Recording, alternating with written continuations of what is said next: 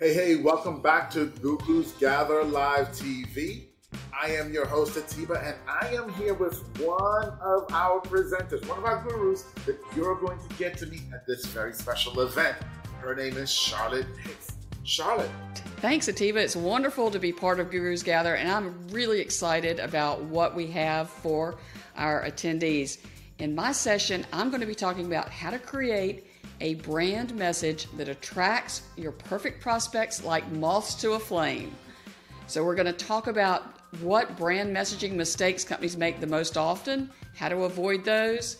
And the reason it's so important is that with a really clear brand message, you're going to be able to go and implement any of the other marketing strategies you learn through this whole Gurus Gather event and get much more efficiency from it. You're not going to waste money. You're not going to waste time. So it's going to make every single session you go to more valuable because you're going to get a lot of really good information, and you do not want to waste your time or money on messaging that's not clear and precise and that really moves you towards your goal.